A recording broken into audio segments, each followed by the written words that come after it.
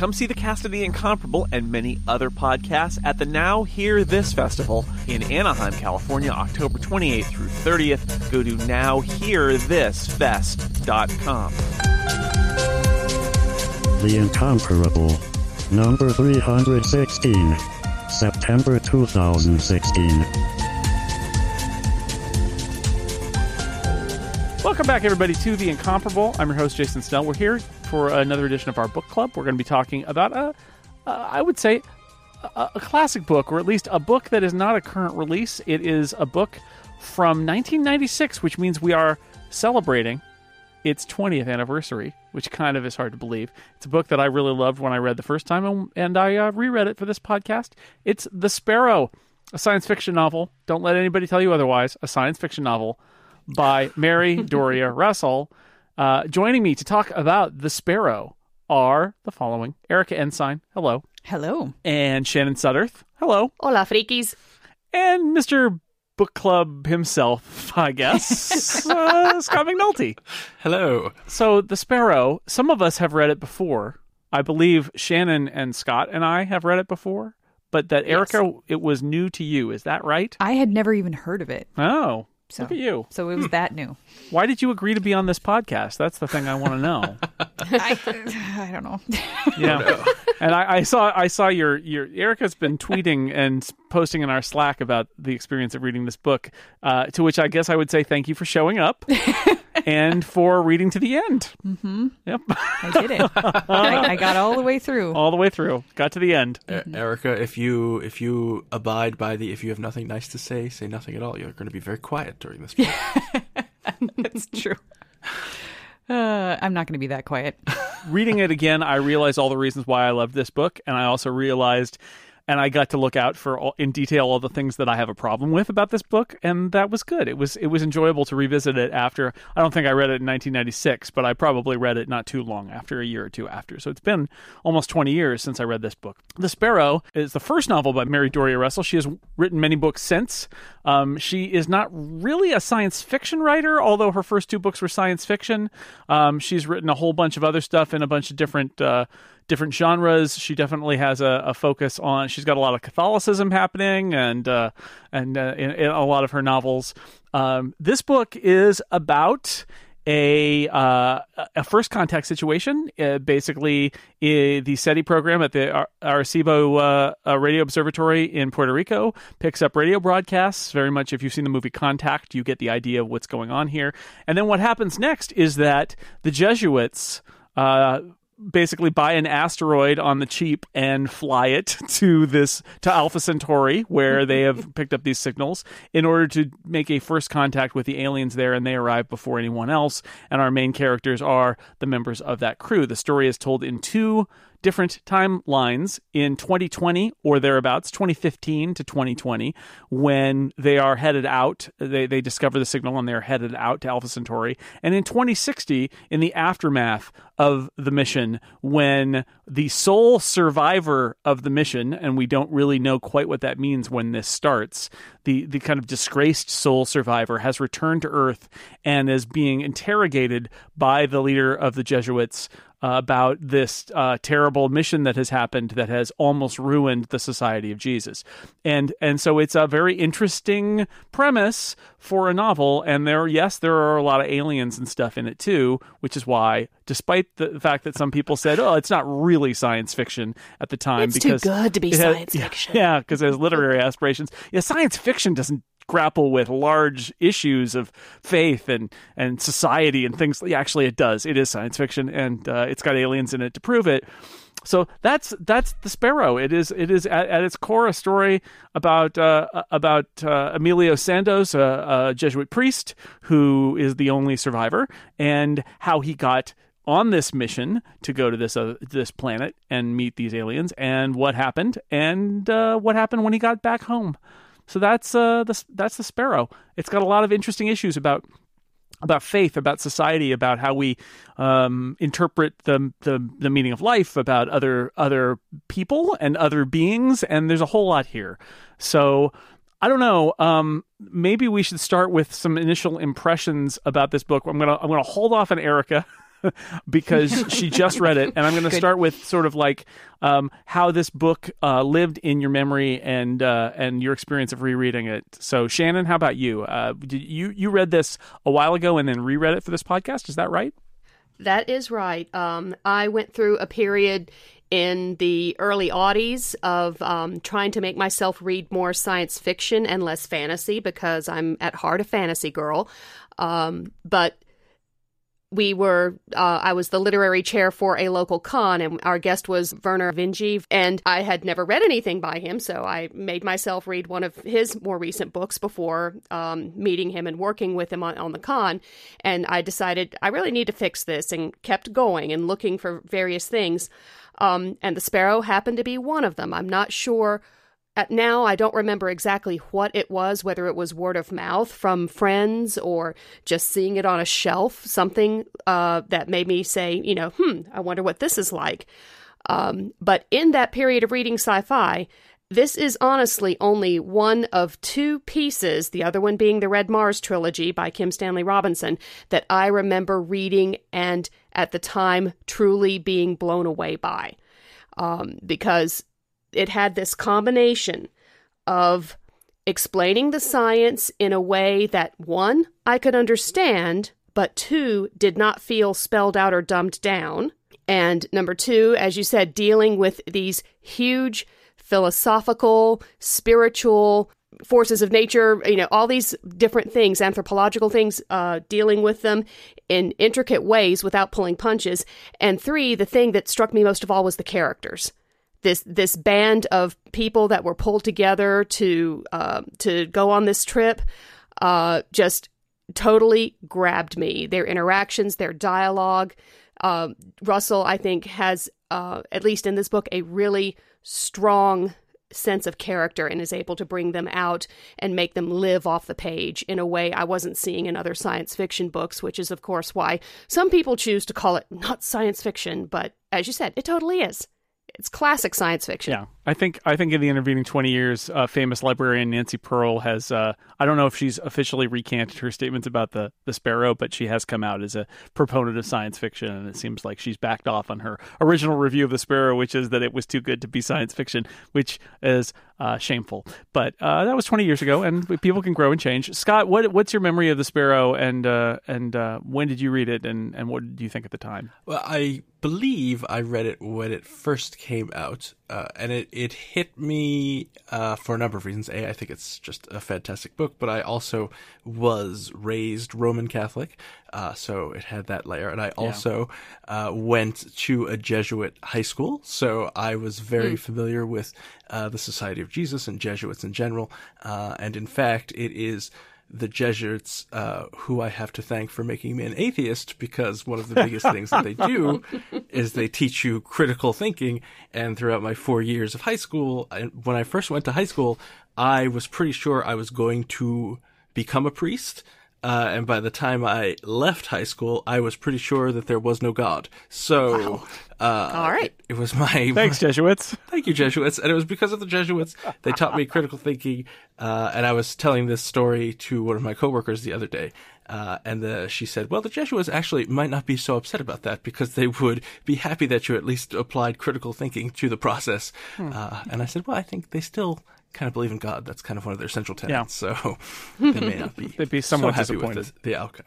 But the stars align in this book because the biggest thing it's dealing with is faith, right? And how you deal with it, how there are many priests in this book, and they all have different ways of expressing their faith. And I enjoy that many of them, you always hear the story of how God speaks to you, and then you take up a vocation, and certainly that happens. But the characters in this book basically say, well, I'm not insane. I don't hear voices.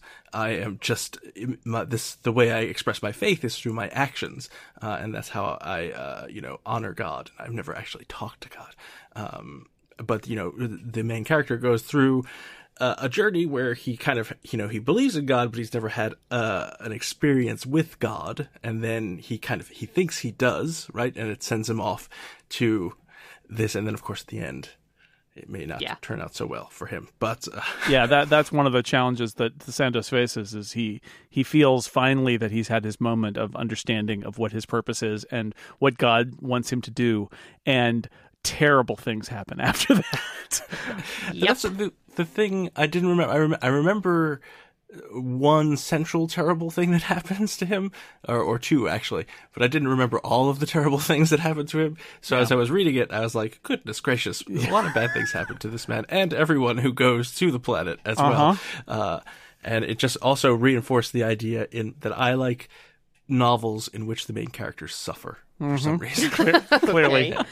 Which I don't tend to. Like I said, my memory of the book was that, that it was powerful, that it was, I grabbed onto it because it was science fiction, yes, but I could hold up a science fiction book to all my friends and say, this is worth reading. But, like Scott, I had generalities of things that had happened. I had somewhat forgotten the dual timelines structure, that it was there all the way through and not just like at the beginning and towards the end. And it took me a while to get back into reading this, because as things started developing, I'm just like, oh yeah, I remember. Oh no, oh man, I've got to. But when they hit to the point that you described, where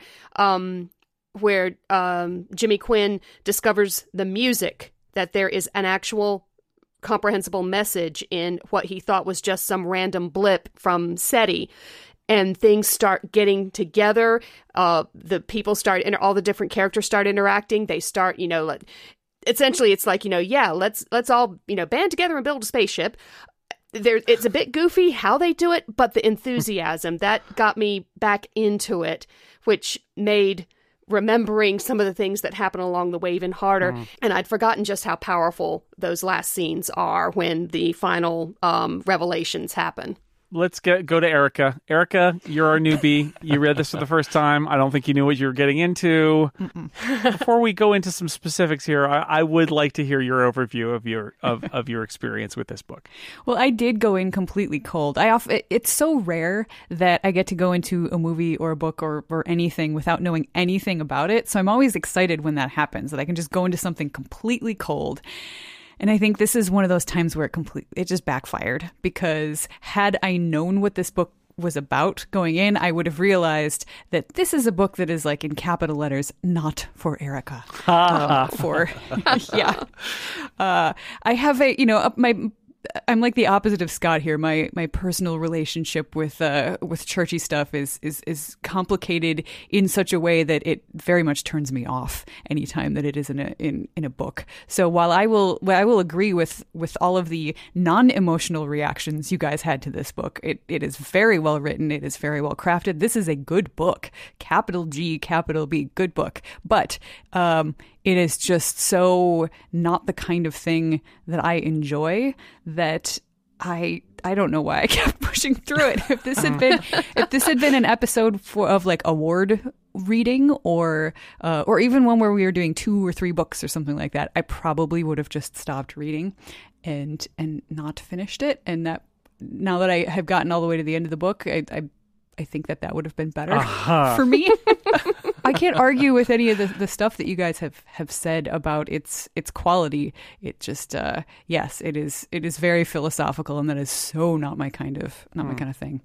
Yeah, and I think that's one of the keys, in that it delves into all these issues of spirituality, and like you, Erica, I'm not agnostic's the fairest thing to say as far as my spirituality, but this particular book, at least, not once do I, as the reader, feel like I'm being preached at. And I think that is a marvelous, marvelous thing that Russell manages to do, to make this book a huge search through spirituality, how people arrive at their spirituality, what happens when their spirituality seems to fail them.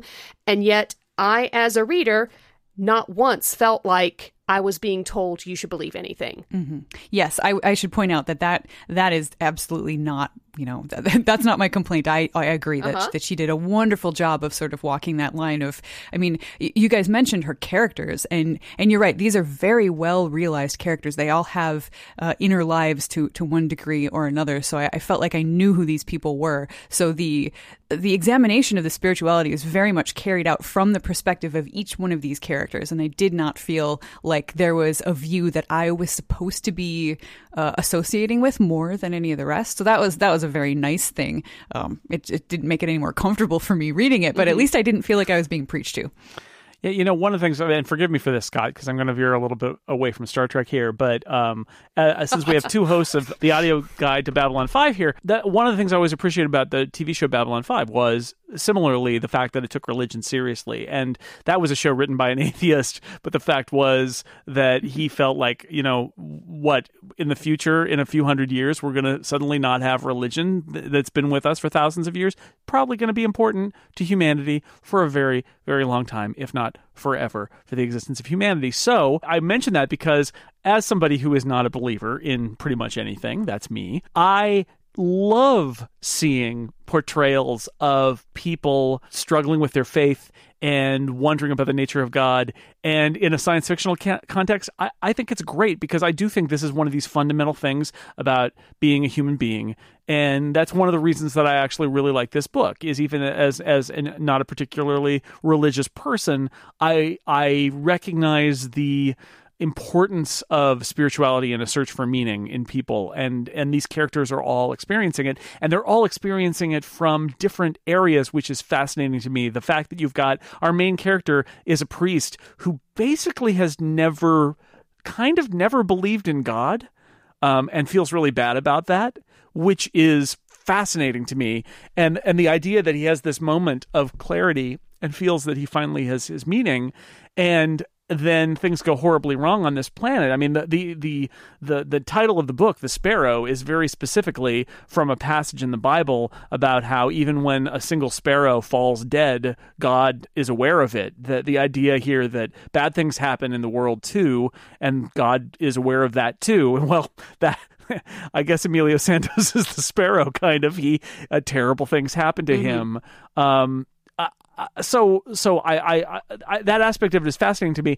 Also, I am a sucker for first contact stories, and this has that. It is like we said with the Station 11 episode, bear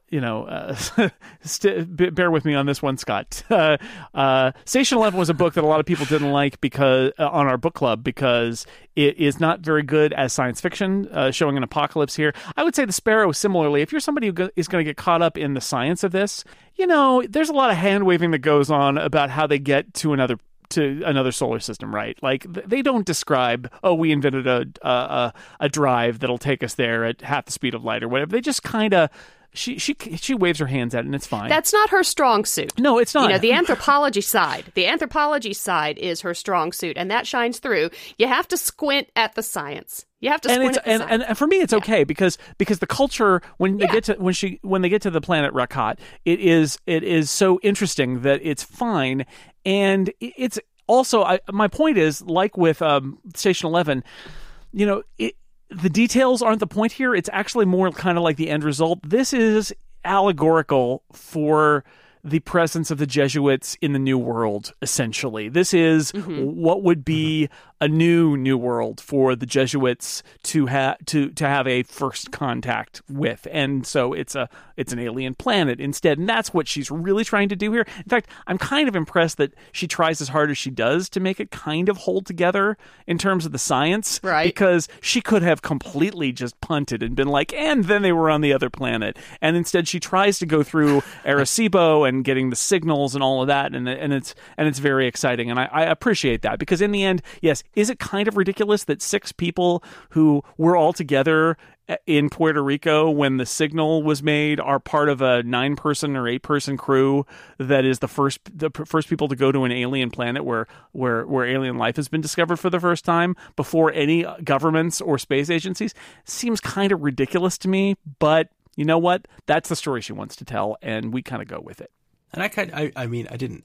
It is ridiculous, but I did also kind of buy into it a little bit because the church doesn't have the rules and regulations that I would imagine the governments would have to follow. So they could basically say, okay, let's buy an asteroid and let's go.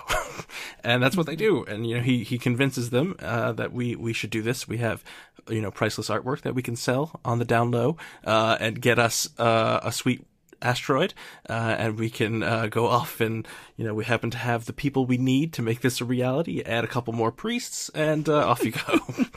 Add a couple priests, instant. Just add Jesuits.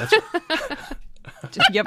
Mm-hmm. The spirituality aspect of it is the biggest thing that turned me off about it. But I think even if somehow this book were able to exist without that, which certainly I don't think is possible, but even if it had, I still don't think that it would have been something that truly appealed to me, because unlike Scott, once again, I am not a person who really digs it when the main characters in books suffer a lot. Like, I don't mind some of it because, sometimes you need that for a good story. But I mean, there's so few hours in the day that I get to read that I tend to like my escapism to be a little bit more escapey and have something a little bit lighter to deal with.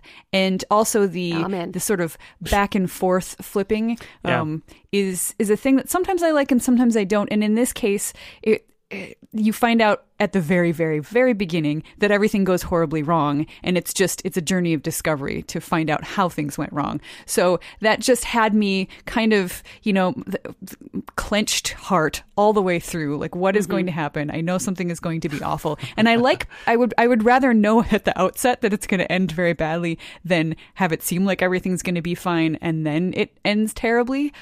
So I guess this is a little bit better than that, but still, I just spent the whole thing with a feeling of great dread. Yeah, I was kind of surprised that I managed to sort of lose that dread somewhat once the 2019, once the current day, quote unquote, timeline started kicking together. I was kind of surprised that the characters, were strong enough and having so much fun with each other that drew me back in, just like it did the first time. I mean, when I read this book the first time, like you said, it tells you right at the beginning, things really went downhill. And yet, the first time around, I managed to forget a lot of that until the last third of the book, when it started really going downhill and gathering speed. And it almost happened to me again. Yeah, see, whereas I felt like it was such work reading this book that I got toward the end and, some things had happened, some things hadn't happened yet. And I was just finding myself going, okay, I've actually, I've learned to maybe not like so much, but at least appreciate some of these characters because they were very well written. But I literally found myself thinking, oh my God, just die already. about three of these people. It's like, I like you, but I know something bad's going to happen to you. So can we please just get it over with? Let's just get it over with. And I think the structure, to your point, Erica, makes it all the more worse because, at the beginning, that you first meet Sandoz and he's a broken character, and then you flip back to the past and he's like this bubbly guy that everybody likes and he's making jokes and he's helping everybody. And you just think, oh, now I'm just going to watch this person basically have the worst several years of his life, and then come back and continue the downward trend. So it's not going to be a great pleasure ride. Mm-hmm. This episode of The Incomparable is brought to you by Casper, a sleep brand that created one perfect mattress, sold directly to consumers like me. I sleep on one of these. It eliminates commission-driven and inflated prices. It's an award-winning sleep surface that was developed in-house. It has a sleek design, and it's delivered in a small box, so small that you will say, how did they do that? The answer is vacuum technology, I think, something like that. It involves sucking all the air out, and it fits in a box. And then you open it, and whoosh, it expands back to its normal size. In addition to that mattress, though, that Casper's famous for, they also offer an adaptive pillow, which I have as well, and soft, breathable sheets. I've got those, too. Boy. Yeah, it's all good stuff. It really is. An in-house team of engineers at Casper spend thousands of hours developing the mattress. It's got springy latex and supportive memory foams, creating a sleep surface that's got just the right sink, just the right bounce. And it's a breathable design, so it sleeps cool to help you regulate your temperature through the night. Mattresses often cost a lot of money, well over $1,500. Casper mattresses start at $500 for a twin, $750 for full, $850 queen, up to $950 for a king. Buying a Casper mattress, completely risk-free. If you've thought to yourself, well, these Casper mattresses sound good, but you know what? I don't want to buy a mattress on the internet. That would be crazy. Don't worry about it. Casper has free delivery and free returns with a 100-night home trial. Sleep on it for 3 months. And if you decide at any point you don't like it, let Casper know. They will take it away and give you your money back. It is that simple. So, an obsessively engineered mattress, a shockingly fair price, a great feel, free shipping, and returns to the US and Canada. Try it for 100 nights risk-free. If you don't love it, they will take it away and you have lost nothing. Made in America, it is Casper. It is a great sleep surface. Try it out now. You'll get $50 toward any mattress purchase if you go to casper.com/Snell and use offer code Snell. Terms and conditions apply. Thank you to Casper for sponsoring The Incomparable. So I'm going to free everybody here. I mean, you shouldn't be listening if you haven't read the book, but if you are still listening, we're going to fire off a sort of a friendly spoiler horn right here, just to make it clear before we go even deeper down in to The Sparrow. And if you like what you've heard from me and Shannon and Scott, maybe you should read it. And if you like what you heard from Erica, don't read it. Here's the spoiler. Oh, it's beautiful music. I feel like in some of these episodes, the spoiler horn is implied for the whole thing because why? But yes, I feel like we haven't dug down into some of the worst of it, which I'm going to do right now because I mean, when we talk about the two time frames, right? I think it's interesting that you could argue that this is trying to cushion the blow a little bit, but of course I think also it's the structure is that she kind of wants the descent into darkness and the kind of like an ascent into finding a reason to live happen in parallel. I mean, I think that's what she's trying to do here. It does give you the sense from the beginning when you're watching all these people who are very excited about this first contact situation and going to this planet, you already know that something horrible is going to happen, and so that colors your judgment of it, which it's an interesting choice. I gotta say, from the perspective of 20 years later, one of the things about this book that did not impress me at all is one of the conceits here is that Sandoz is returned by the second mission to Rakat. He is found in a dungeon. This is what happens. He's found in a dungeon as the sex slave of an alien. And all of his other and he's seen killing an alien as they find him, and then they put him on his asteroid ship and send him back to Earth and radio back so it reaches them much before the ship does about this terrible state that they found him in. And from the perspective of 2016, reading this, I could not buy for a moment that. The discovery of him, everybody refers to him in the present timeline when he's this disgraced and disfigured because he's had this horrible operation done on his hands by these aliens as a prostitute, and everybody just assumes okay, first off, let's break this down. First off, that he was a prostitute when they find him in a sex dungeon being for these aliens, literally naked and bloody. Yeah, nobody thinks that perhaps another possibility was that he was forced into this, and two, when they call him a prostitute, they assume it means that he was a willing and joyous prostitute, which is also, I think, not something that you should assume.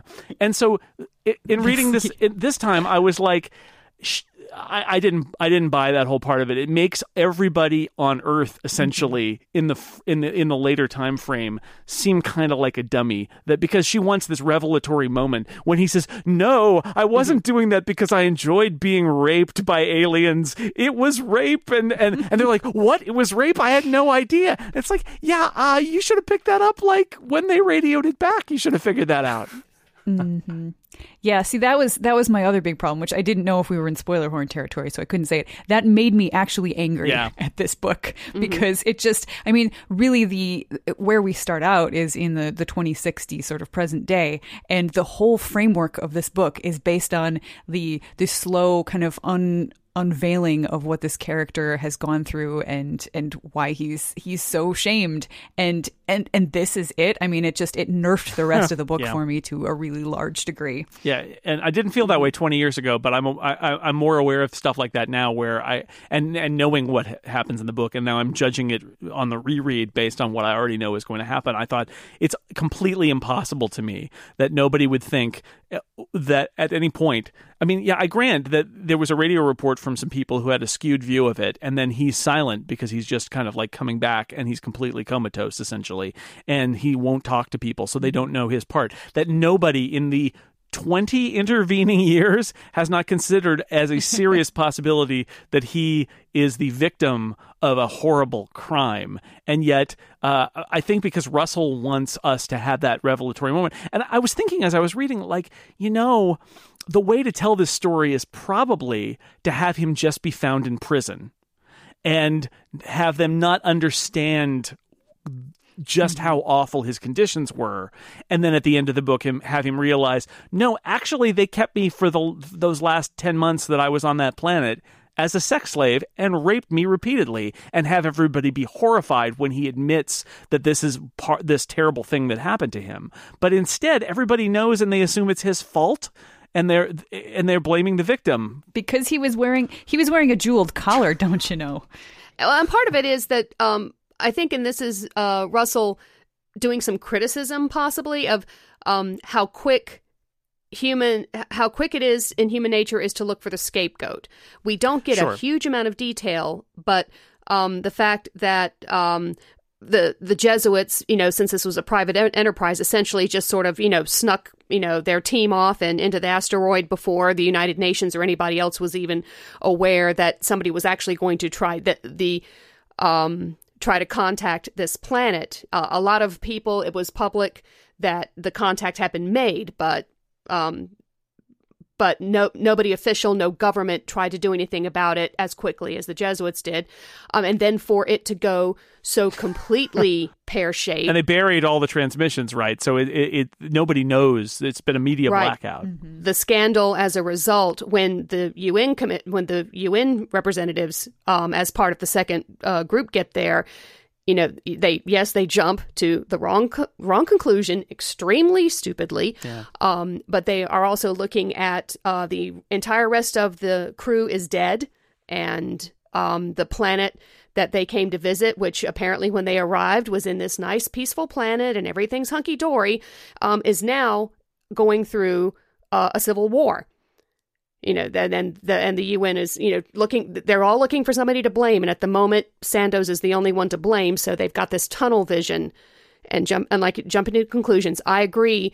If this book were written today, I don't think Russell would have had every single character more or less believing the original story. Somebody would have questioned. But this was 1996, and gender issues and so forth have advanced since then.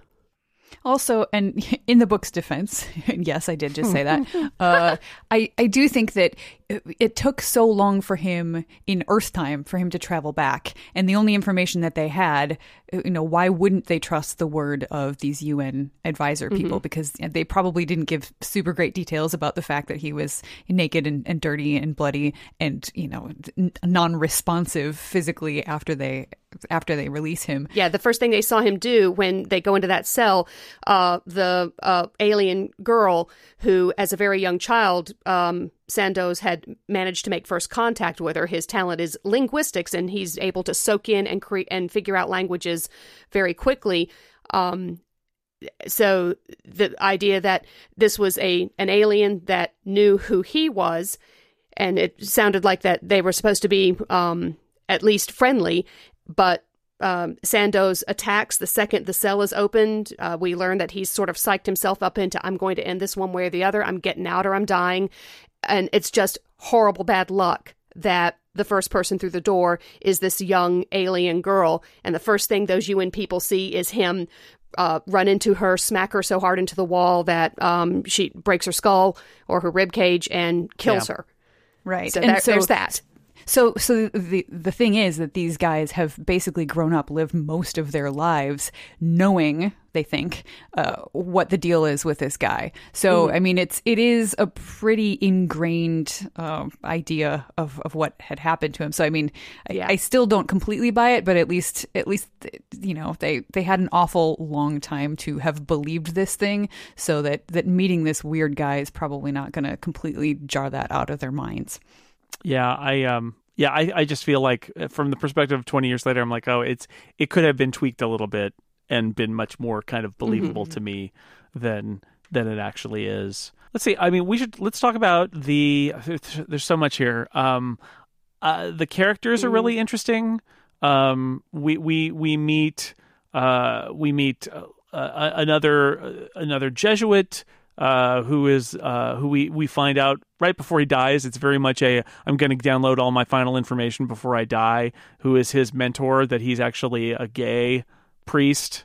And I think honestly, one of the reasons that the rape is part of the story of Sandoz is because she wants us to think about, and we do for the whole book, think about vows of celibacy here, because of course Sandoz falls in love and basically pushes the woman he falls in love with away because he has, he's now kind of high on his sudden contact with what he believes is his destiny guided by God. So that's part of the theme there, but that's an interesting character. He's a Texan. We've got it's a Jewish artificial intelligence expert who makes her living. She's a vulture. She makes her living basically scripting people's brains like into computer codes so that they can their jobs can be eliminated. But he falls in love with her. And I thought it was interesting that her character is not owned, but she's an indentured servant, right, for most of the book, in this guy who deals in basically people futures, right? He identifies talented poor children and puts them through school and, identifies their talent, and then they basically have to work off all of the money he's invested in them, so that he contracts them out, and she is one of those people. And I just thought that was something that did not seem that far-fetched to actually happening nowadays, which made me depressed. Yeah, that was a bit. So the whole Sofia Mendes story is like a little like other science fiction novel that she could have written, because that the idea there. Also, she's extrapolating 20 years ahead in her future. It's actually not too far off of what has happened in Syria. Happens in this book in Turkey, where there are there are terrorists and a war and a civil war, and you end up with, she is basically, her parents are killed, and she is sold off into prostitution first, and then becomes an indentured slave and a highly educated professional at that point. But she's still got the fact that she wears this like bracelet that is her symbol of being owned until she can pay off her debt. And it's a whole interesting idea that is kind of just tossed off as a side aspect of this plot, but another thing that felt like a whole very interesting science fictional premise. What about anybody have any other characters that they want to talk about? I mean, we get Jimmy Quinn, who is your stock. He's just a big science nerd who discovers aliens, as you do. He's tall. Literally and like 7 feet. He's the 7.5 footer. Yes. I like all the aliens think so clearly he's your mother and he should be carrying you around because he's so tall. Yeah, I'll come back to that later, but the fact that they're judging each other's races, the humans and the Runa is the first group of aliens they meet on this planet, and they're judging gender by size, and they figure out much later just how scrambled everything has gotten, that apparently, Emilio's studies in the language, he made the same assumptions as far as which gender is being declined with which noun, and finding out that, yes, they all assumed that big 7-foot tall Jimmy was the mom because he was the biggest. If it had been just just size that was the gender thing, I would have found it amusing and interesting. But no, this is another sign that this book was written 20 years ago, because it was Anne, the anthropologist, also makes note of the fact that it wasn't just the size, but it was also the sort of the duties that they have, and who is taking care of the children's and being sort of more maternal and that sort of thing. And I was and just who like, is going out and wow. doing business in the bigger world. Yeah, that's true. Yeah, but isn't that flipped with Aruna? Wasn't that the point there? Yes. Is that everybody's making gender assumptions, and it's the opposite? Right, but she was just saying that humans still have those same gender assumptions, which is the thing that was problematic for me at this point. I see. It's 2020 now. Come on. I did laugh at the point where the book is taking place in what is now our present day, and that was although she did get tablets right. The people are using tablets a lot, and I was like, all right, that's pretty good. Yep, that's a pretty good job. Yeah. And Jimmy's home computer gets hacked into by some punk teenagers. I thought, that sounds right to me. Sounds about right. Also correct. There's some paper at one point that I was like, nope, that's probably not right. But I thought she did okay with that. As far as characters, I love the Edwardses. Oh yeah, I love it's a couple that you would not automatically assume to be the type of people to go on this mission. They are in their 60s. They essentially have retired and are doing volunteer/mission work in Puerto Rico. They're a hoot and a half. Just the way the conversations between them, that they quit back and forth and with their friends is delightful. But these are not your standard hero's journey, go off and quest kinds of people, which I think is great. I think, that was one of the things I liked the best. I think Anne the most, because you get to see a lot of her inner life as compared with George. Most of his inner life is shown through Anne. True. But I liked her as a character. I liked the way that she reacted to other people and the things she was thinking. And you're right, the hoot and a half thing. I wanted them to be my friends. I wanted to go to their house and hang out when they were having these parties, because she just, she sounded like the greatest host in the world. Mm-hmm. Yeah, it's a fun, these characters meet Sandoz earlier on, and then he basically says you should come to Puerto Rico, and they're like, yeah, let's do it, and they're a lot of fun. And that's one of the things about this that like let's buy an asteroid and not tell anybody, that I kind of like, is that when else are you going to see a story about a bunch of friends deciding that they're going to be the ones to send a spaceship for a first contact with aliens? It's like, that is not going to happen, right? And yet that is the premise of this story, including the retired husband and wife, who are the last people that you would normally expect to see in a first contact space mission, but they go. And of course, which is where you really need the God aspect of it there, because that does actually make it work without feeling hand wavy, because you can just be like, right. Although what's interesting about the couple is that the wife, who's the doctor, is a basically completely lapsed Catholic, and although she potentially changes her tune when they get to the alien planet, she's among a lot of people who are believers, she is not one, and it's a very interesting kind of combination that they have there. It's a good, those are really good characters. The dialogue is really good with those characters. I felt like a lot of these characters really jump off the page. Not only Sandoz, but the couple and Sofia Mendez and the Texan priest too, who is his mentor. These are all characters that this is one of those books where I can actually I start to cast people and stage scenes and hear their voices talking, because the characters are so strong and memorable. Let's talk about aliens. How about that?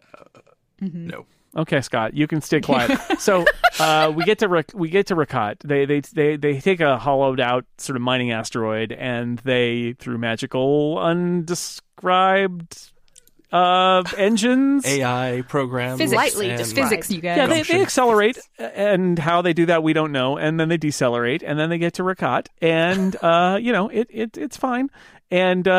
And they meet, and I really like I said, I'm a sucker for first contact stuff. I really like, first off, they land kind of like far away from everything, and they're just sort of like basking in the in being off of the asteroid for one, and in this new ecosystem of all alien stuff that they don't know anything about, and they have to like eat little bits of food to see if it's poisonous or not, which I kind of enjoyed and all of that.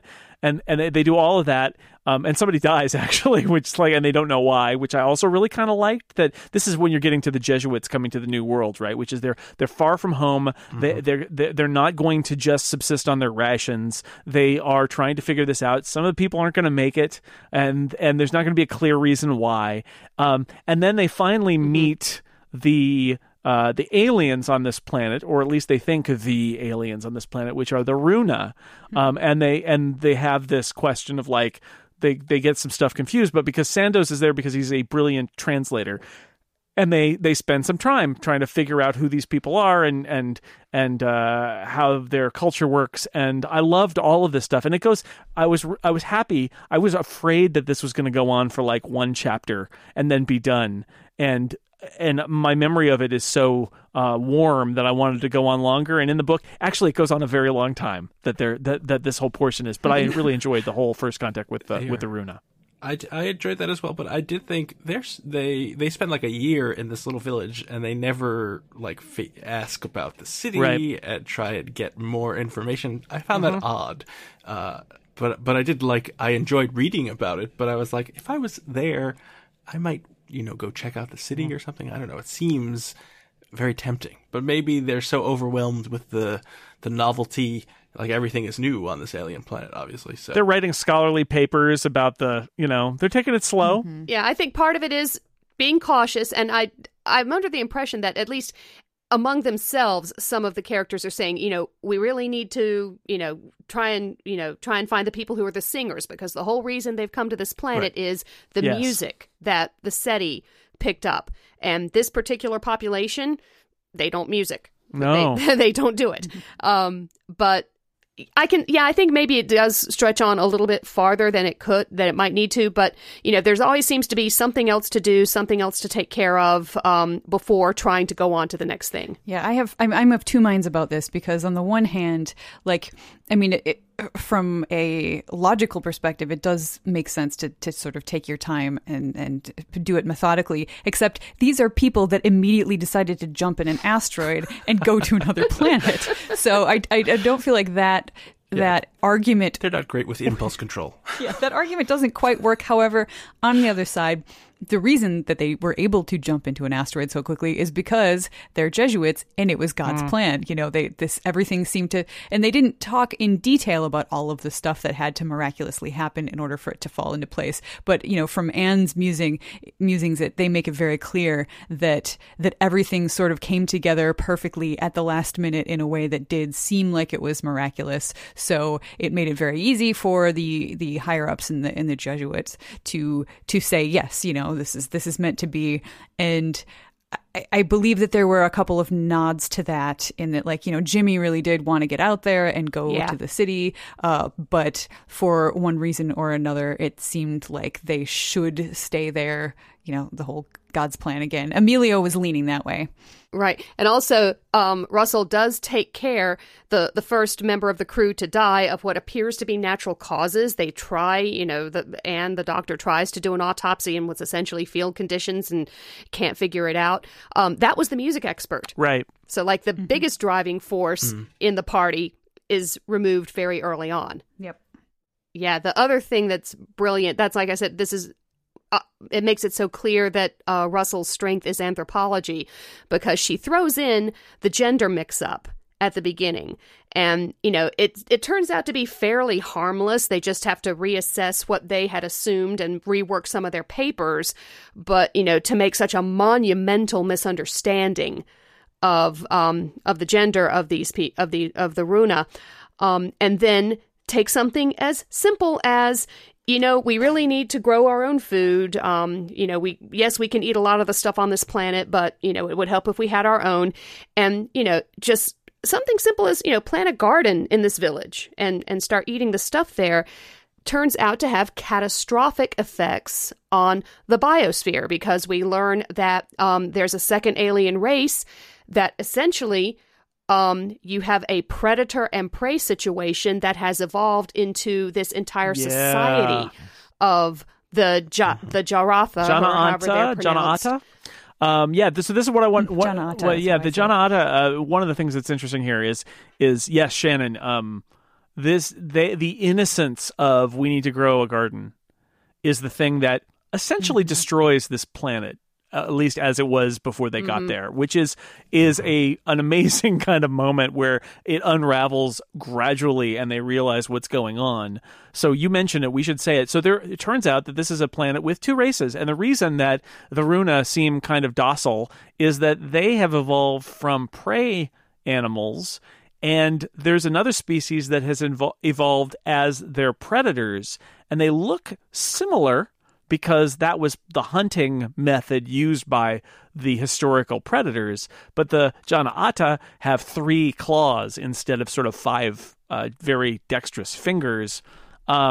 And when we meet one of them, and it almost kills Sandoz when we do, we discovered that this planet is far more complicated than they had really anticipated.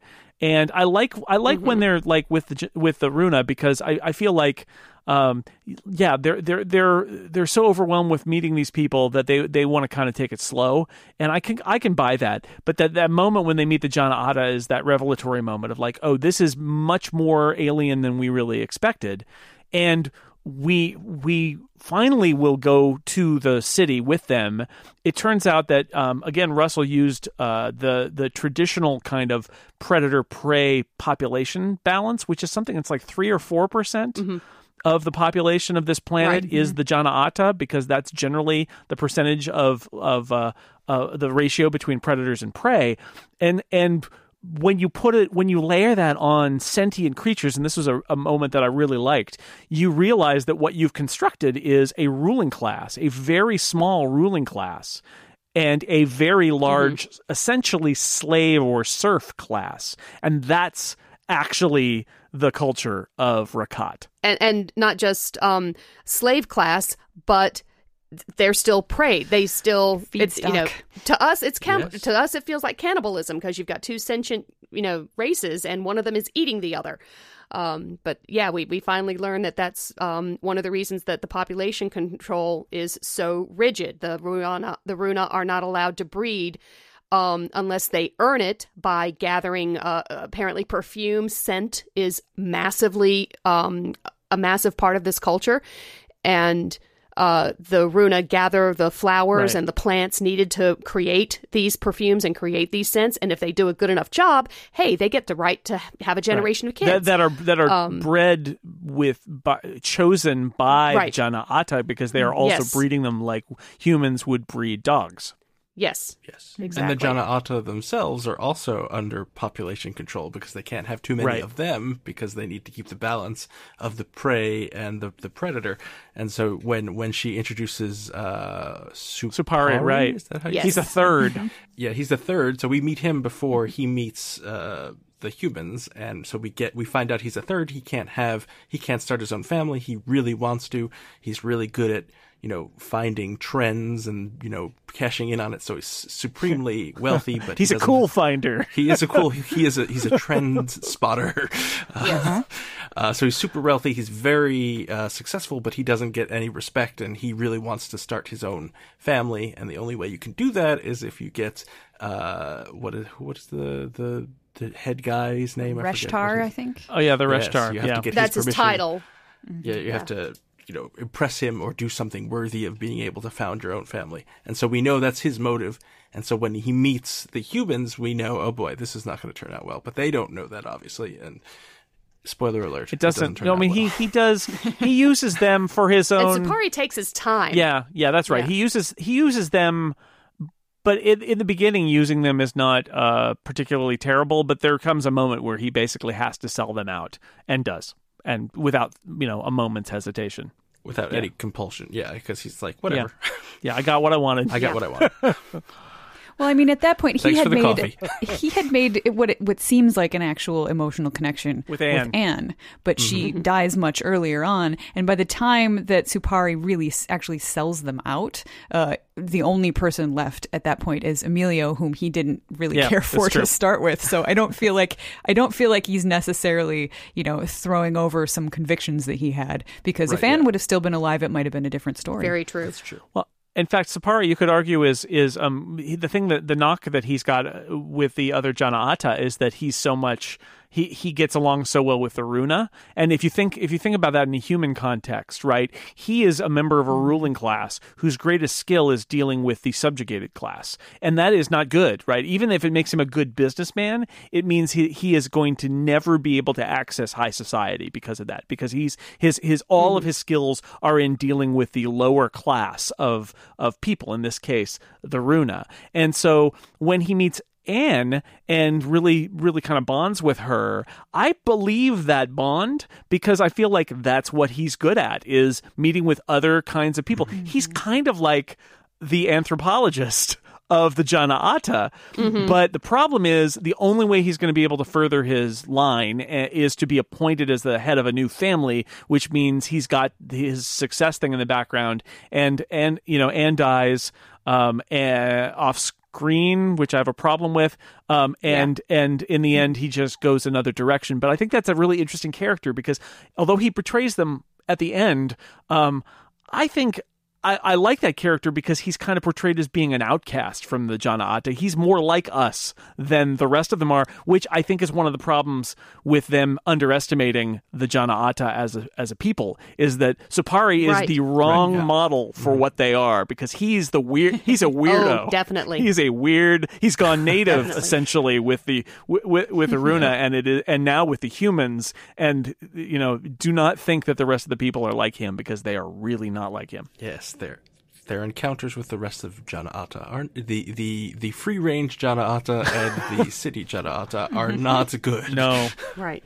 No, right. Because they're the roving bands who are still sort of just acting as predators. Right. I feel like it's like they're lone hunters, and they just go and poach. And sadly, they poach some humans. They do. So let me. So I remember 20 years ago-ish when I read this book that I did it. My biggest complaint about it is that I felt like, and I'm going to describe it the way that I described it back then, which is I felt like at some point she realized she needed to finish the book. And what was a meandering, leisurely walk through dialogue and digressions and descriptions rapidly becomes a plot output to get to the end. Yeah, I buy that. And so this time I watched for it. And the fact is, every chapter alternates between the two timelines until the last two chapters. And the last two chapters are both in the present day, the later timeline, and they describe everything that happened on the planet in very short terms, in a completely different style than the rest of the book. And it still frustrates me. I was wondering if I would be proven wrong in rereading it, and instead I was kind of vindicated. It's like, you're proven right. I do feel like she ran out of time or ran out of energy, and she wanted to finish. But I also, I don't know whether this is true or not, but I also feel like maybe she was a little cowardly about her killing her characters, because we don't see Anne and DW get killed on screen, and we don't see the massacre that is the final destruction of this mission. The whole thing that they've been leading up to, where everything goes wrong. It's this incredibly dramatic thing, and it is told in this perfunctory flashback fashion where we never really get to see it at anything like the level of everything else we've seen up to that point. And it's really frustrating. It's made a little more frustrating by the fact that in the sequel to this book, which I also read 20 or 15 years ago and was disappointing, I have to say. It turns out that perhaps one of the reasons that she did this is because she was cheating and she wanted to lie about exactly who died in that massacre, which is also frustrating. But anyway, my point is though that you can't, it seems to me as a reader and maybe even as an editor, you can't be going like 20 miles an hour, taking in all the sights, and then when you get to the key point in the book, floor it. And that's what happens at the end of this book. I agree, because I've been, my school is starting again. So, I've been busy and rushed and trying to read as best I could. And here I still had like 60 pages of the book left to go, at 9:00 this evening. And we started recording at 10:30 my time. And I'm thinking like, I don't know that I'll finish, but I'm going to try. Yeah, I was able to get through 60 pages in like 45 minutes because it is so much boom, boom, boom, report, report, report. Yeah. Yeah. It's not your imagination. I can come up with a reason. I don't know if it's a good reason or not, but I'll try to explain it. So I think it could mirror, one could argue, Sando's journey. In the beginning of the book, he's reticent. He doesn't want to talk about anything. He's thinking about remembering the good times on the planet, right? And then as we're getting through, there's that revelatory moment where they figure out, oh, you weren't a prostitute. You were being gang raped. And he admits it and it wasn't his fault. He finally kind of says, okay, it wasn't my fault. There wasn't anything I could do. I was raped. And then there's that's a pivotal moment for him, and he suddenly just starts talking about what happens and reveals all these details, and that's the last 60 pages of the book. Now, I don't know if that's a good reason, but that if I had to write a paper explaining the structure of the book, that is what I would write about. Yes, I think that's not bad headcanon, Scott, but... Yeah. There's a lot of great stuff in that village. I particularly like where they start farming, because they need to grow their own food, and the Runa obviously pay attention. Although, at this point, we don't think that the Runa are all that bright, but it just turns out that they are as bright as regular people. They just have, they're aliens, so they do things differently. And then they notice the farming, and so they're like, gee, why do we keep trudging so far away to get our food when we can grow some food here? And they start doing it. And then, of course, that leads to horrible things. As Shannon pointed out, horrible things and civil war. And what they have done is also this incredible, to put it in Star Trek terms, violation of the Prime Directive, where the presence, it turns out, as careful as they sort of were being, they ruin this society because the Runa begin to plant gardens, and then they have an overpopulation, and that means the Jana'ata send out squads to kill them, and there is a moment where one of the humans says, there are more of us than there are of you. Yes. And that's like, oh no, because the entire power structure is based on the fact that these predators have put the fear in the prey. Yes. And the Runa start chanting that, right, when the Jana'ata squad is there, and the Jana'ata kind of freak out and just say, okay, we're going to kill you all. And there's the first massacre, yeah. Yeah. That starts the Civil War. Which it's powerful, right? Because it is that moment of like, this is actually being held in balance by this consensual hallucination that the predators and the prey, who have evolved together and their society has evolved together, are in these roles. And these people from another planet come in and say, hey, you realize there's way more of you than them. You could take them. And it's like, oh, well... yeah, okay, that's it. Forget it. Like, they totally screw up this society. And I really appreciated that. Captain Kirk. There could have been more of that, too. I feel like if she had taken those last two chapters and just let them go at the pace of the rest of the book, it would have been a perfect book for my taste. But instead... it's sort of like somebody was giving her the wrap-up sign. Maybe her agent, maybe her publisher was like, you need to turn in the manuscript. She's like, all right. And I don't know. It's dramatic. But I love a lot about this book. I was happy to reread it.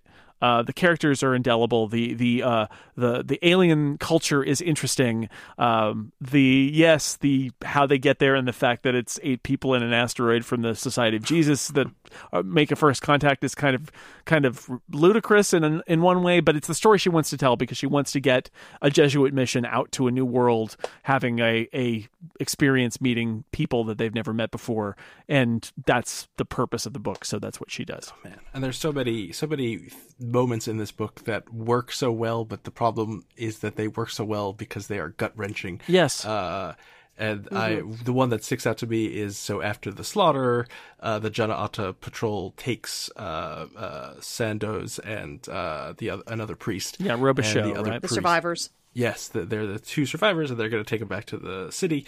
But before they do that, they are going to tour them through the Runa villages that they're going to go kill people in because of the gardens that they have planted.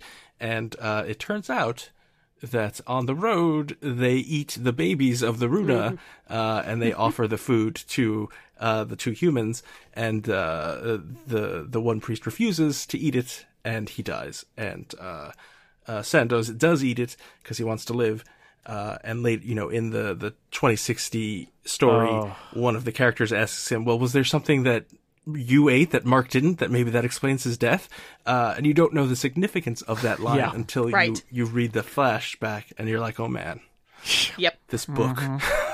Well, I mean, Shannon and Erica know that I am drawn to those darker episodes of Babylon 5 on their podcast there. And that is part of the appeal of this book to me, is that it goes so horribly wrong, and you feel for these characters. And although I don't enjoy how wrong it's going, it's not like I'm looking on it with glee. I appreciate the fact that story has made me feel so horrible for these characters that I like about this terrible situation that they're put in. And it's just, it's so, yeah. It's so amazing that's part of, look, Sandoz, this is all about his kind of the life of his soul and the disposition of his soul. And he thinks that he is a failure as a priest. And then he finally finds his calling. And then the whole thing goes so horribly wrong that in the end, all of these terrible things happen to him that, and that's the culmination of the story, really, is that you're left with this question of, for Sandoz, can he forgive himself? Can anybody forgive him? And the overarching question, which is, can he believe in God anymore after being shown the possibility and then having all of it taken away? And I do mean all, because, reading this the second time around, it hit me again, just how, Russell's pretty much just taking the knife and just turning it like a corkscrew, because you've got the issue of Sandoz essentially being sold into this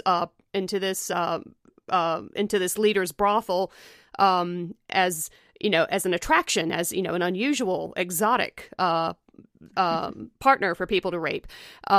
You've got the fact that he misunderstands what Sapari asks of him. Sapari actually asks him, right, I want to take you into my house. I want to make you my dependent, and uses a word that Sandoz does not parse the pieces of until later. And that leads to the mutilation of their hands, where they basically, try to cut out between the bones of hands. So he's got, the two priests have these claws. And as you said, because the other priest has been refusing to eat the Runa corpses, he dies, but of the operation. But Sandoz lives through that, and then he finally gets to one point where he thinks he's finally met the singer, the person who has been producing this music, and it's like, okay, it's what brought maybe them all of this was worth all it. This way. He thinks the guy's a prophet. He thinks that he's been praising God, and he finds out no, the guy's music is basically about orgasms and pornography. And it's like, how much worse can you make his rape victims, of which Sandoz is now one. I mean, that is how horrible this thing gets. Is Sandoz, they find this beautiful music from across the universe, and they go to find it, and in the end, Sandoz finds the beautiful singer, and he is a rapist who rapes him, and the songs turn out to be about the rapes that he does. It is as horrible. I mean, it's horrible. That is, it is so horrible. It is no good. And then it's compounded because there are many chapters where Sandoz is talking about, his vow of chastity and if it's worth it, and should he do it, should he not? Yeah. He makes a very conscious effort and decision. No, that oath is sacred to me, and I cannot, even though I am stranded on this planet, and there's a woman who loves me and I love her. And he and Sophia clearly love each other. Yeah. Yeah. I am not going to do it, and then, it just makes it all worse. Yeah, and the fact that at the very end, he's really left with a choice, which we don't get to see him make, but Sandoz has to decide, okay, so was this really all is there no God and this was all my fault? All of these horrible things happened just because I made this mistake and set it all in motion. Or is there really a God and it's actually God's fault that all of this awful stuff happened to me? And this is what God wanted. So what two horrible things to have to choose between? It's like you do really come to an understanding of why he is so messed up all the way through the book. But yeah, because halfway through he's having the same kind of discussion with Anne, who is throwing that exact question in his face. If all these, why do we thank God for the good things and then blame ourselves or blame the doctor or blame the driver or whoever? Anne for has the bad a rant things. about that whole thing at the moment when the one and guy Emilio dies. basically says, Sandoz says, you know what? If you want to blame God, go for it. At least you're believing in God again. But yeah, go for it. If that's what you need, do it. And, we get to the end of the book and he's facing that same choice, only now there's nobody, because he's surrounded by other Jesuit priests who are trying to get to the bottom of this. There is no one around there who has the guts to tell him, if that's what you need to believe, go for it.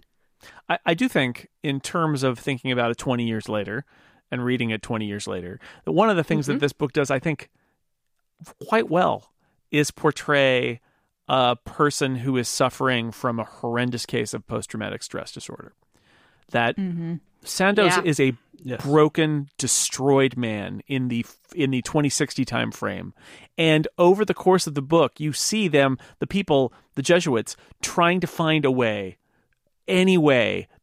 Some of them want to get information out of him, and some of them just want to help him move along and progress, because he's clearly utterly destroyed. He is a destroyed person. And over the course of the book, he does get better. And it is slow and painful. And he has a lot of stuff to work through. And this time through, I really appreciated that part of it that I think I didn't 20 years ago, about how he has to come to terms with this awful thing that happened to him. And he's sick in bed. He throws up. He has horrible headaches, all of this stuff. And I thought that was really well handled about his progression. And how for the longest time he doesn't say anything about the braces they've created to help his hands, that the fact that they hurt, because he feels like he deserves it. He deserves until it, finally one of the other priests realized, look, we can do better. Isn't that an amazing moment where he finally complains about how painful they are, or they realize how painful they are, and they immediately send for somebody, and within 6 months he has brand new ones that are much better and then don't cause him pain and that are more functional. But for a long time he doesn't talk about it, because he figures it hurts, fine, I deserve it. Yeah. Mm-hmm. Yes, life is pain. Yeah. One thing that I will say on that side of things that did not work for me was we had all these characters in the asteroid and on Rakat who are very full of life, and I had trouble telling the priests apart. I was forgetting a bunch of gray men in priestly outfits in Italy in 2060, right? Yeah, It's there's the guy priest who's and in the Brad charge. priest and the priest from Cleveland. And, Exactly. I maybe because it's the second time around, I had a little easier time with that. Certainly with the one who was antagonistic almost the entire way through the book versus the one or two that, are brought because either they are skilled in psychology or caring to try and get him back to health, or because, they bring in one priest that became a priest because he knew Emilio as a child, and Emilio as a priest was a role model for this guy. And then there's, of course, the one who was apparently married and a stockbroker, and then, he has a car crash, the wife dies, and he decides to become a priest, and he was the one I could not keep track of. The brother Edward and John were just interchangeable for me. I can see that. Much characterization, brother Edward. No, you're right. They're sort of sober figures who are kind of battling with their own politics about this, and I'm not sure we needed. They have a inquisitor kind of figure who is the guy who's the kind of mean priest who doesn't believe him, and that was my least part of the whole thing, was the guy who's he doesn't believe anything, and it goes back to the fact that I think it's ridiculous that they just assumed terrible behavior on Sandoz's part and had no even consideration that there were other stories to tell here. But I agree 100% that the vibrancy of Rakat and the whole mission there is really contrast with this kind of emptiness. Maybe, some of that is because Sandoz is so broken, but you're right, those characters are not particularly notable. I like the time dilation thing. I mean, that is one of the science things that she uses to great effect. The fact that although Sandoz only is away for a couple of years in terms of his time, 40 years passes, 20 to get there and 20 back, because they're traveling at half the speed of light essentially for the voyage. And I thought that was good use of actual science, and made the fact that he's coming back to a world somebody points out at one point very late in the book, you've never asked what happened in the time that you were gone. And he says something like, I've seen too much, I don't care anymore, which is just like amazing, but it's a good use of that science fiction trope. And the one thing we didn't mention is they send him, like the UN people find him and they send him back by himself. That definitely did not ring true. And it's just like, can anything worse happen? He's gone through all of this thing, and now he has to spend months and months and months alone with his hands like infected and nearly dying on the way. Yeah. To get back to an inquisition, basically. Yeah. People who are very angry with him, and a world that thinks he's an awful, awful person. And I like the moment where, they've been sending all these scholarly papers to Earth. Oh, it's like, heartbreaking. Well, at least you've published, my work is living through my published scholarly papers. And they're like, what? We didn't publish any of those. Isn't that terrible? Like they learned everything about these alien languages, and they sent back all of these papers. That's what they spent their year doing, is writing up all these things they learned. And not just the languages. I mean, they were sending back stuff on everything that they were experts in. Yeah. And they buried, the Jesuits buried the whole thing. It's just, so heartbreaking. Oh, well, this is a first contact experience that went really, really wrong. And, interesting story to tell. Interesting story, but memorable enough that I've been talking about it for the last 20 years. And I know that when I mention it to other people who've read it, they're like, oh yeah, right. Including Shannon and Scott. So yeah. And we so enthusiastically, we hoodwinked Erica into... Oh, Erica. My batting average for these book club episodes is pretty low. Sorry about that. This one, I don't know what to tell you. I would have warned you off if I thought you wouldn't have liked this one, but I don't think I would have done that, because I think so highly of it. So I'm sorry you didn't. Well, I mean, had I read any description of it whatsoever, you would have known. I would have known. It was simply that I went in cold and then just stuck with it. Yeah. And I was explaining this book to Marisa, because I was like, I told her, oh, you should read this. It's a really great book. But I hadn't read it in 20 years. And then I reread it. And then I thought, maybe Marisa shouldn't read it. And I was explaining the plot to her. And she's like, that sounds like a book only you would like, Scott. And I was like, many people like this book, but maybe not you and Erica. Many people admire this book. I mean, I would say, I would say in my case, having read through it the second time, I admire this book. I love some of the characters. I love a lot of it, but it is a powerful read. It is. For good or ill, it's powerful. I agree. It won many awards when it was released. Yes.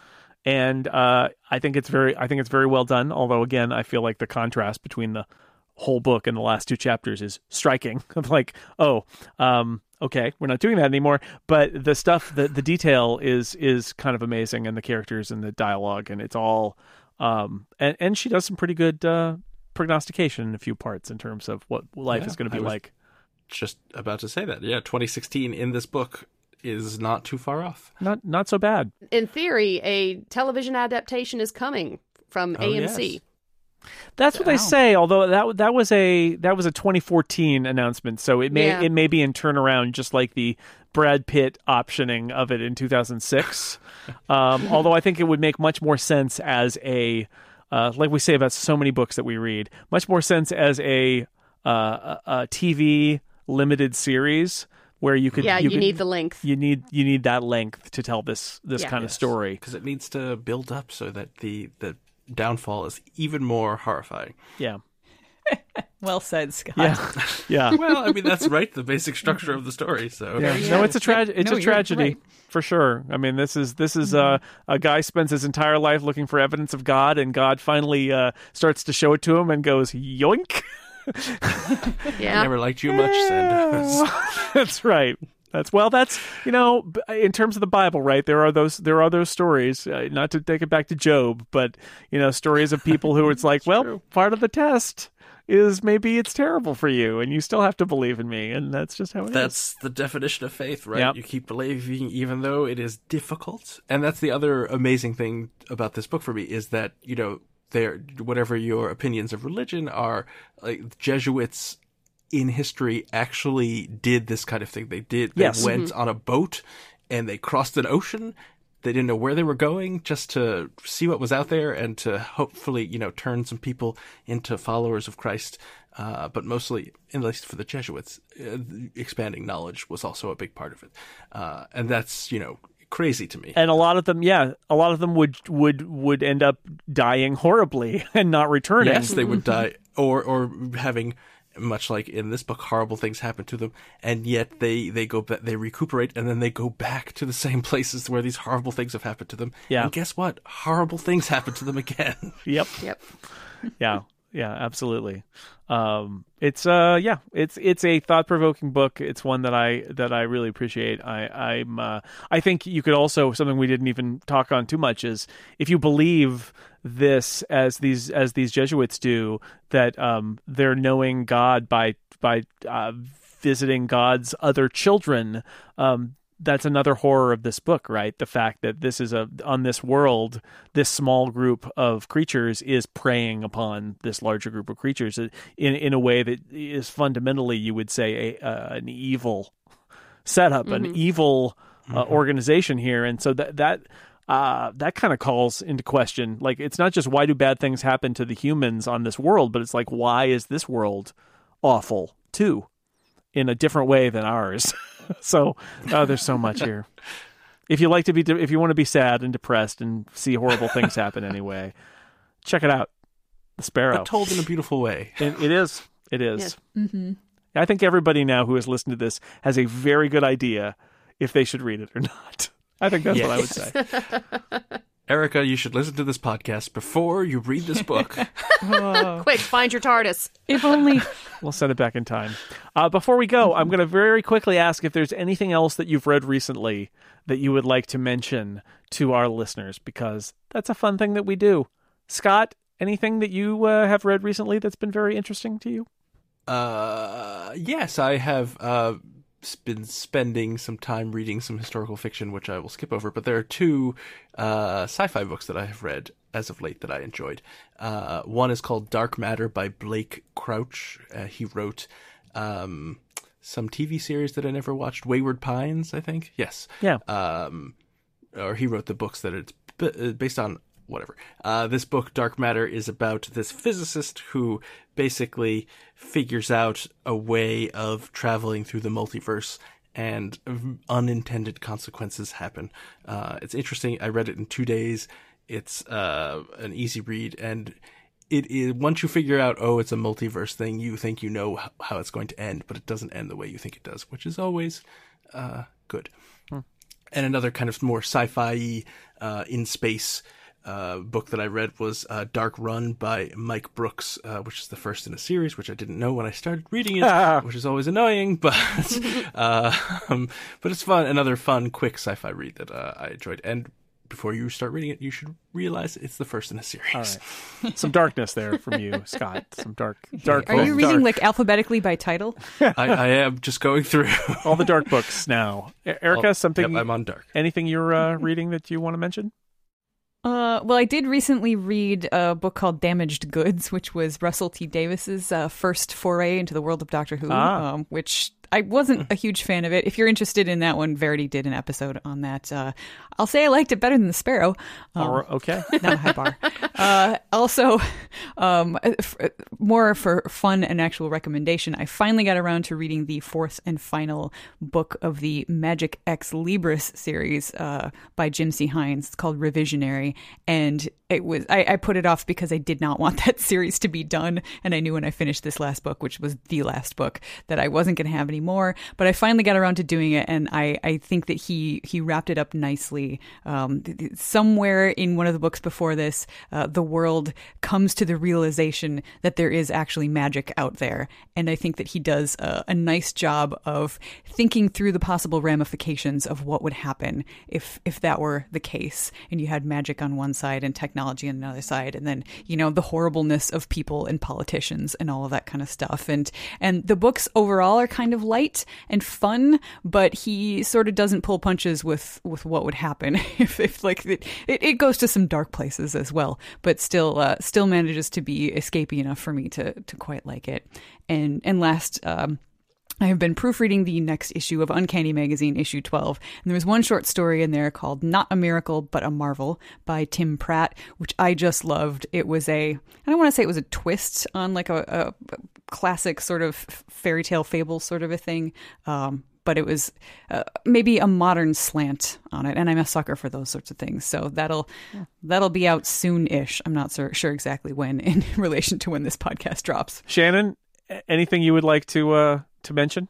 Well, this is more in support of Afoot than the Incomparable, but I have been plowing through Carrie Greenwood's Phryne Fisher mysteries this summer.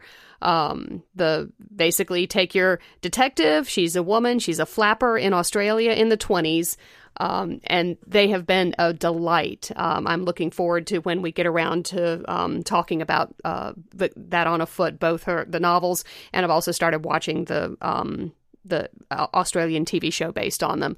But that's been the majority of my reading this summer. I am about to start N.K. Jemisin, back with the 5th season, because everyone's talking about the Obelisk Gate, and I want to read that too. So those are on my list. All right. That's another book about flappers from Australia solving crimes.